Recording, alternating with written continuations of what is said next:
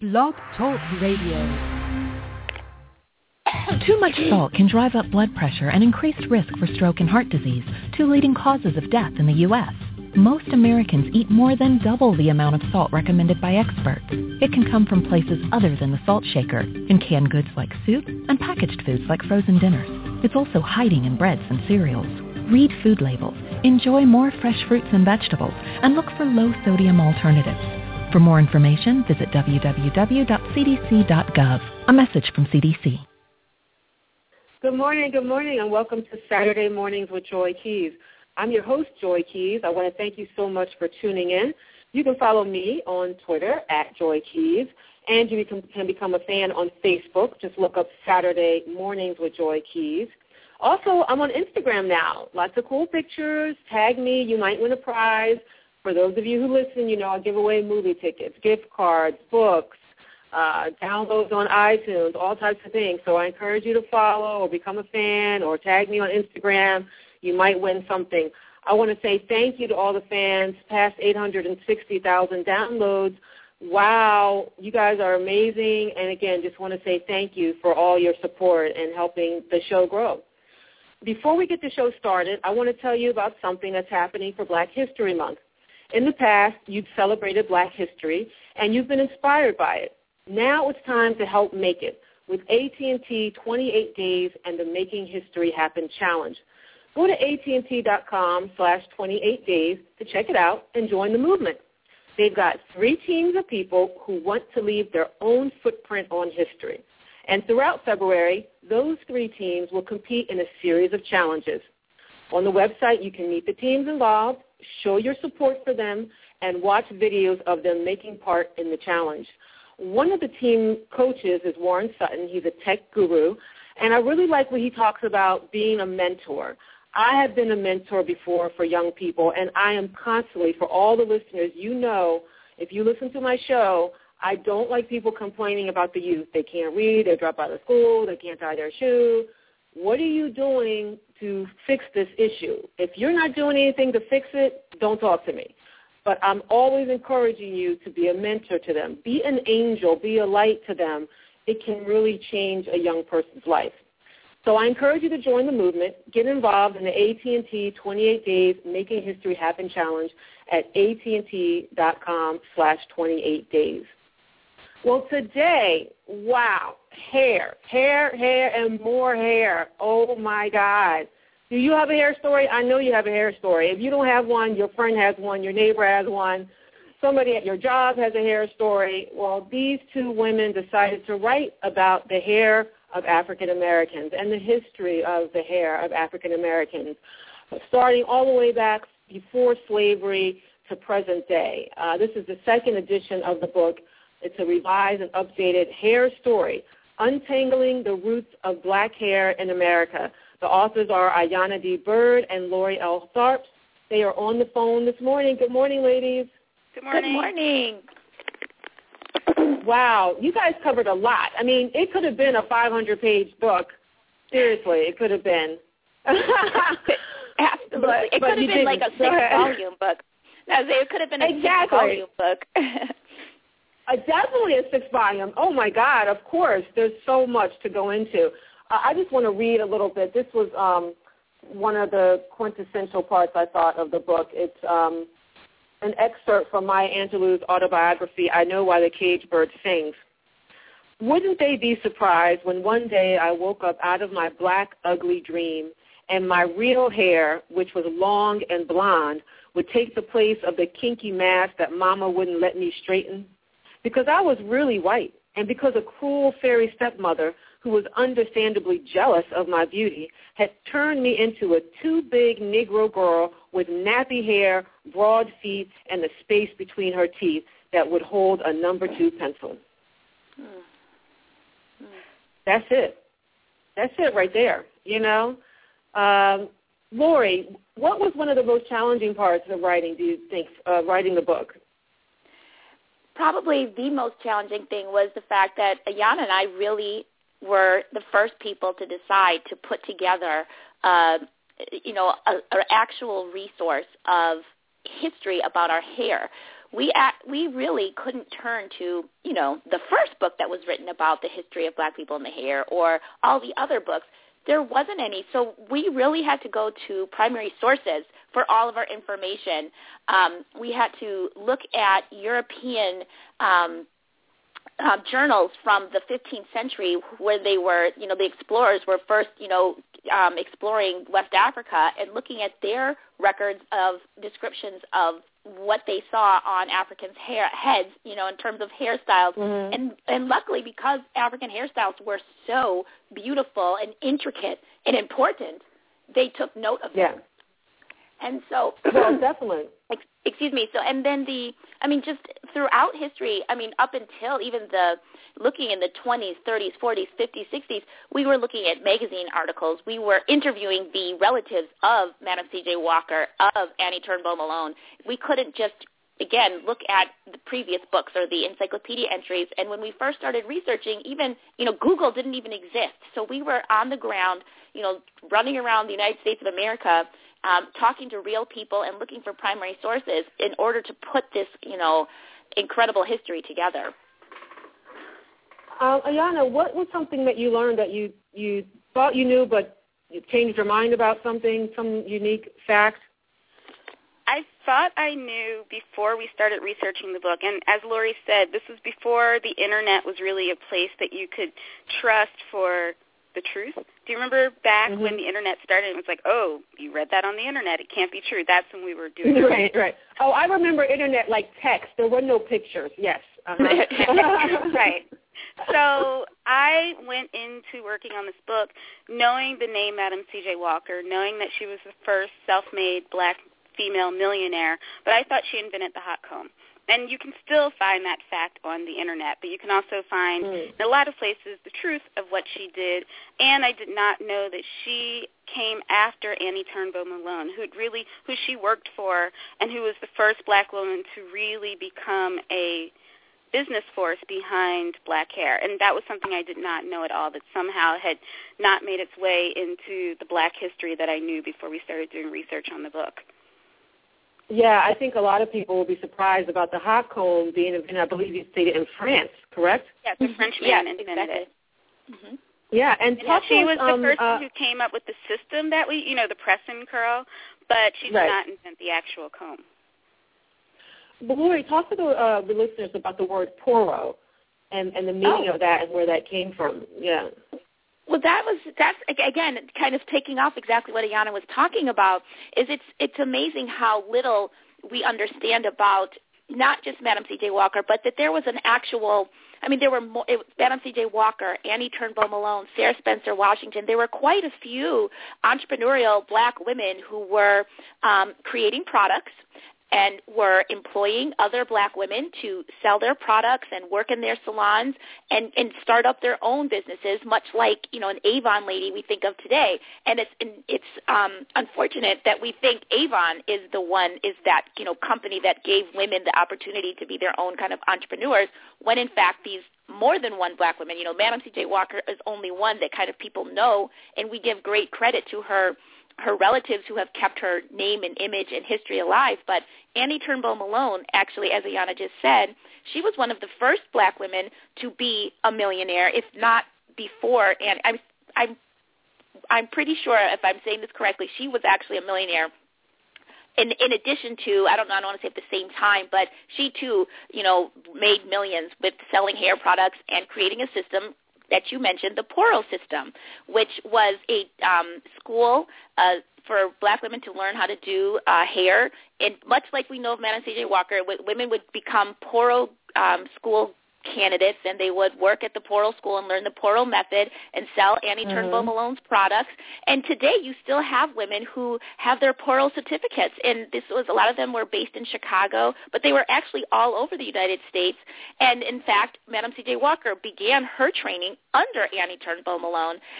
So this Poro system, people, again, there's still a lot of people who, because the Poro system and the Poro schools, and that actually I believe that the name Poro comes from a Mende word from Africa. Yeah. So this tradition of black women doing hair as a form of economic empowerment, as a way of serving their fellow black women. This is a long history and long tradition within our culture and community that, again, many people only think of Madam C.J. Walker, but there were way more than Madam C.J. Walker doing this. And unfortunately, Annie Turnbull Malone, who is also quite successful. One of the reasons we don't hear so much about her is because she unfortunately fell into financial distress after a bad divorce, and she lost much of her personal wealth before she died. Yeah. And unfortunately, her family members haven't been as successful in, getting her name out there into, in current circumstances. But there are others, thankfully, who are championing a resource library with all of her information, and that's really positive to see. I mean, I'm sure there's so many things that we just don't know because usually history is written by the winners. So there's much as a society, as a culture that we just are not aware of. Let's talk about men. You don't just talk about women's hair in this book. You talk about men's hair. Let's skip ahead a little bit and talking about men and their conks. I know a lot of listeners might have know Malcolm X's story and his getting his hair with lye and burned. Talk to me about, Ayana, some of the experiences you had talking to men. And were men open about using products on their hair to straighten it? Were you able to interview any men from back in the day, so to speak? I'm really happy. I grew up in the 80s in Philadelphia, which is such a hair city. And in the 80s, Philadelphia was not just a hair city for women. It was also a time of younger black men really experimenting with their hair. High-top fades, styles that I don't even know, that off to the side. Oh, the Gumby. That's what it was called. And oh, my God, yes. Yes. And different parts in the hair, and also the Jerry curl, if you're talking about the 80s. And even though that was just something that I would see every single day leaving my house, and it put in my mind that men were also black men could be very experimental with their hair. And so when we started working on this book, we knew that it wasn't just a woman's story. Just as our book is a history book, it's not a beauty book. It's really just looking at the changing economics behind hair and the changing aesthetic meanings behind hair. And we know that that story also includes men. And we wanted to look at why. We wanted to think more about things that we'd heard about. We'd both read the autobiography of Malcolm X and read about the conking and seen pictures of men in the past who would conk their hair. And we wanted to understand more, why were men doing that? Like, why would people – I also wanted to understand more about the Jerry curl, which was – I'm sorry, I didn't hear you. Yeah, why would they submit themselves to such pain for beauty or style? It's easy for us all of these decades later to either giggle about it or to say, oh, that was crazy that they did it, and to, not really look deeper. But we were like, there was a lot of meaning behind why men would put something so painful onto their scalp. Mm-hmm. And a lot of it had to, of course, part of it was style and trend, but even deeper than that were these ideas of respectability and being able to get jobs, being able to appeal is not the right word, but to lessen the fears of white employers who might actually be afraid of what black hair normally looks like. And if, it's easy to say, that's very, very different than saying, oh, he straightened his hair to look white. That's not it at all. It's very much like he needed a job, and this was what was expected. And we were not in the 20s when men were conking their hair at a time of being so economically independent that we could just be like, oh, forget it, I'm not going to do that. I'm not going to a lot of men made the choice to change their hair because they needed employment, and there were not a lot of options of where they could actually get hired. And also, I was going to just say also, I was just going to say that the men also, the reality was, though, that the men were also told, just as women, that their hair was animal-like and fur-like, and men were equally impacted by feeling inferior about their hair.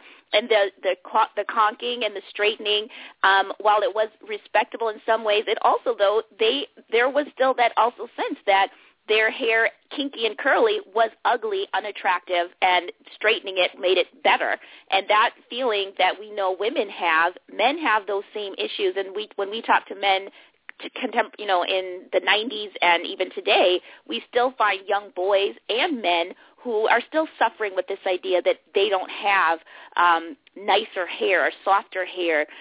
We have talked to little boys who were like 7 years old who were sad because people were telling them that their hair was peasy. And men who remember still when they were younger, older men telling us that they wanted their hair to be a different type of hair. And they're echoing the same comments that we hear women talk about. And so when we look through history and hear how men were altering their hair, even in slavery, because the straighter the hair, even on a man, would, as Ayana was saying, led to more economic opportunity. So everything that we know about the black kind of trauma with our hair, it wasn't that it just affected women. It affected men equally. It's just that we kind of judge women and men differently. But the issue of feeling inferior about our hair was felt by both men and women. And at the same time, we also in the book really wanted to look at the cultural meaning behind hair. And I think culturally, if you think about black barbershops, I mean, we've seen it on sitcoms. Anyone who's ever stepped foot into a black barbershop, just the camaraderie that goes on in there, that was also something that we wanted to document. That is I think salon culture is also very important for black women, but barbershop culture is its own thing that was worthy of... Barbershop is sacred. I mean, like a woman, you don't like really go into the barbershop. I used to go out with a guy when I was younger who owned a barbershop, and look, I could hang in there for a little bit, but there would be like a certain point you'd be like, okay, babe, I'll see you later. And it was like the kid would be like, okay, you gotta leave now because, we need to do our, men folk, discussion and everything, Let's talk about the natural, team natural versus, team straight or weave. That is like still hot and heavy. If your hair is not natural, like now there's a big natural trend. People are blogging, tweeting, YouTubing, everything. People can, almost wear it to work, high-powered positions, have natural hair. What's the woman? She's like a high level at Xerox. Right. You know who I'm talking about. You know what I'm talking about. Right, absolutely. Anyway, yep, she has a short natural. Yeah, she has short natural. But it's like if you don't have a natural, if your hair is not natural, then, like, you're not black. I mean, it's, like, bad, and then vice versa, if you have then people have to compete with the weave. The weave always looks perfect. Right. And if you do your hair natural, meaning, or you just press and curl or something, you're succumb to the weather. You can't compete to the woman who has the weave. In terms of, like, competing for a man. Just saying, these are thoughts. Right. Talk to me, Lori. Talk to me about team natural versus, the unnatural. I don't know. Right. Well, that's, okay, so it's really exciting. It's really exciting to see this kind of new natural movement. I mean, it's led to a lot of great things happening in terms of black women feeling more free to do things with their hair, allowing them to experiment, and allowing them to get to know their own natural texture, which is something we, and better products. They're better products now. They are definitely better products. And and that alone, also the products, a lot of them are made by black people, which is an exciting economic development as well. So the natural hair movement in general has been, I think, extremely exciting to watch. We were really excited to document it, to see how much things have changed. Likewise, we noticed that at the same time the natural hair movement is exploding, we also have a real big weave revolution happening where suddenly it's okay to wear a weave. A lot more people are feeling free to weave and not have to hide it, and weaves are becoming a lot more, this sounds silly, but natural looking. I mean, you don't have to get a weave that looks like you bought it off the Barbie doll, but you can get a weave. You can get an afro weave. You can get a pinky weave. So I think what we're looking at is, instead of the verses, I mean, people want to make it team natural versus, and you notice there is no other team. It's not team natural versus team straight. Like, there isn't the other side. Right. And we know that you can wear natural and have a weave on. I mean, that's the thing, is that we don't want to see the verses. We hope that we can develop this appreciation for, like we say on our website, Hair Story Online, all textures welcome. If people are exploring what they like, whether it's natural or it's natural today and tomorrow it's a weave, like that's what black hair is about. that's why we went back to Africa to establish the fact that our hair has always been a source of showing who we were as people, as individuals. It was a source of identity. So if you felt, really powerful, if you felt, you wanted to express, you were, expecting your husband to come home from war, if you were, the top dog in the community, you expressed that with your hair. So today, as people are experimenting, that's what we want people to get from this book is we have always used our hair to express ourselves, and instead of competing with one another, wear what you want as long as you know that your hair is your most powerful asset of expression. Right. Now, Ayana, let's talk about this economic issue because there are whites owning black hair care product companies. And then there's the huge Asian market taking, when you walk up and down in the black community, you go into the stores, behind the counter are Asians. Exactly. And they're not black people. Or if they're a black person, they're like the sales rep on the floor, but they don't own the store. They're not purchasing from the – I mean, that's the truth. I'm just telling you the truth. No, they're like the, they're not the distributor, and so talk to me about this issue and how that has developed, I would say, over time. When Lori and I first wrote the book, she really insisted that we include an entire chapter on the business of black hair. Whereas I was like, is there really enough of the story to tell? Isn't it something that we can weave through the other chapters? And she was like, no, the story of black hair business is its own thing. I mean, really, it's its own book. So we did a dedicated chapter, and it's really one of the more depressing chapters in the book because by the end, what we learned is exactly what you just said.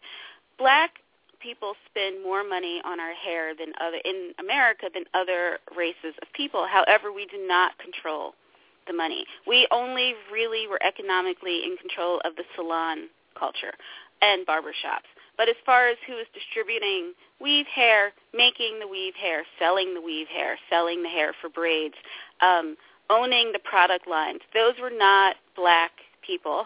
And they were communities that were not giving money back. If you look in the 60s and 70s, there were a lot of black-owned hair care companies that were putting money back into the black community. They were sponsoring scholarships for college students. They were they were helping with community organizations. They were really putting the money back to the people who they were getting rich off of. That ended when multinational companies and white-owned companies came in and bought these companies. They were not thinking, let's keep up our scholarship program in Chicago. So it was very depressing to see that outside of salon and barbershop culture, the money was not staying within the black community on black hair. Today, so in the new version of the book, we did a new chapter on the business of black hair. And even though the new chapter only covers 13 years, what's happened in those 13 years is groundbreaking and amazing. And it's also positive because thanks to distribution being made so much easier by the Internet, there's an influx of black, mostly female entrepreneurs who are able to get into the hair care business. We knew, we already had a Carol's Daughter, but now there are so many companies. There's Jane Carter. There's Oyen Handmade. I could go on and on about the different lines that are out there. And these women, whether they're selling them out of their own salons or other salons or on the Internet, were able to really carve out a place where if you decide you want to support black-owned businesses in hair care, it's much easier now than it used to be. And also the Internet has expanded with its capabilities of the social media. I mean, YouTube, people are going on YouTube and giving whole lessons and whole series about how to take care of your hair. I had Melinda Williams, she's an actress, and she has a really great short coif, and she has a whole little video series about, how she takes care of her hair. Because, again, it goes back to knowledge. And the funny thing is, some people don't know, even this is going into another people's history, but some other cultures, Jewish women have very thick, kinky hair, and they relax their hair. And people don't know about that. That's also something because they don't want to have the kinky hair. Because if you think about biology and environmental issues, if you're in a hot environment, you talk about this in your book, it's like an air conditioning. The curly, kinky hair is protective for the scalp. So there's a reason for it. And depending on where you live, That's why your hair is a certain texture. It's environmental. It's not because your genes are bad or negative. Actually, your genes are good. I mean, they're good for that environment, Exactly. So you guys did a great job. We've kind of run out of time, but I'm going to be giving away a copy of the book for people who follow me at Joy Keys, become a fan on Facebook, or tag me on Instagram. You might be able to win a copy of the revised and updated hair story, Untangling the Roots of Black Hair in America. Ayana and Lori, thank you so much for doing this. It's really needed. And I wish you guys much success. Thank you so much. That was both of us. You guys have a great Saturday. You too. Bye-bye. Okay, bye-bye. Bye. Thank you, everybody. Thank you so much for tuning in today. I have another show coming up at 11:30 with actress Yolanda Ross, so stay tuned for that. You can call in for that, 646-929-0368. Too much salt can drive up blood pressure and increased risk for stroke and heart disease, two leading causes of death in the U.S. Most Americans eat more than double the amount of salt recommended by experts. It can come from places other than the salt shaker, in canned goods like soup and packaged foods like frozen dinners. It's also hiding in breads and cereals. Read food labels, enjoy more fresh fruits and vegetables, and look for low-sodium alternatives. For more information, visit www.cdc.gov. A message from CDC.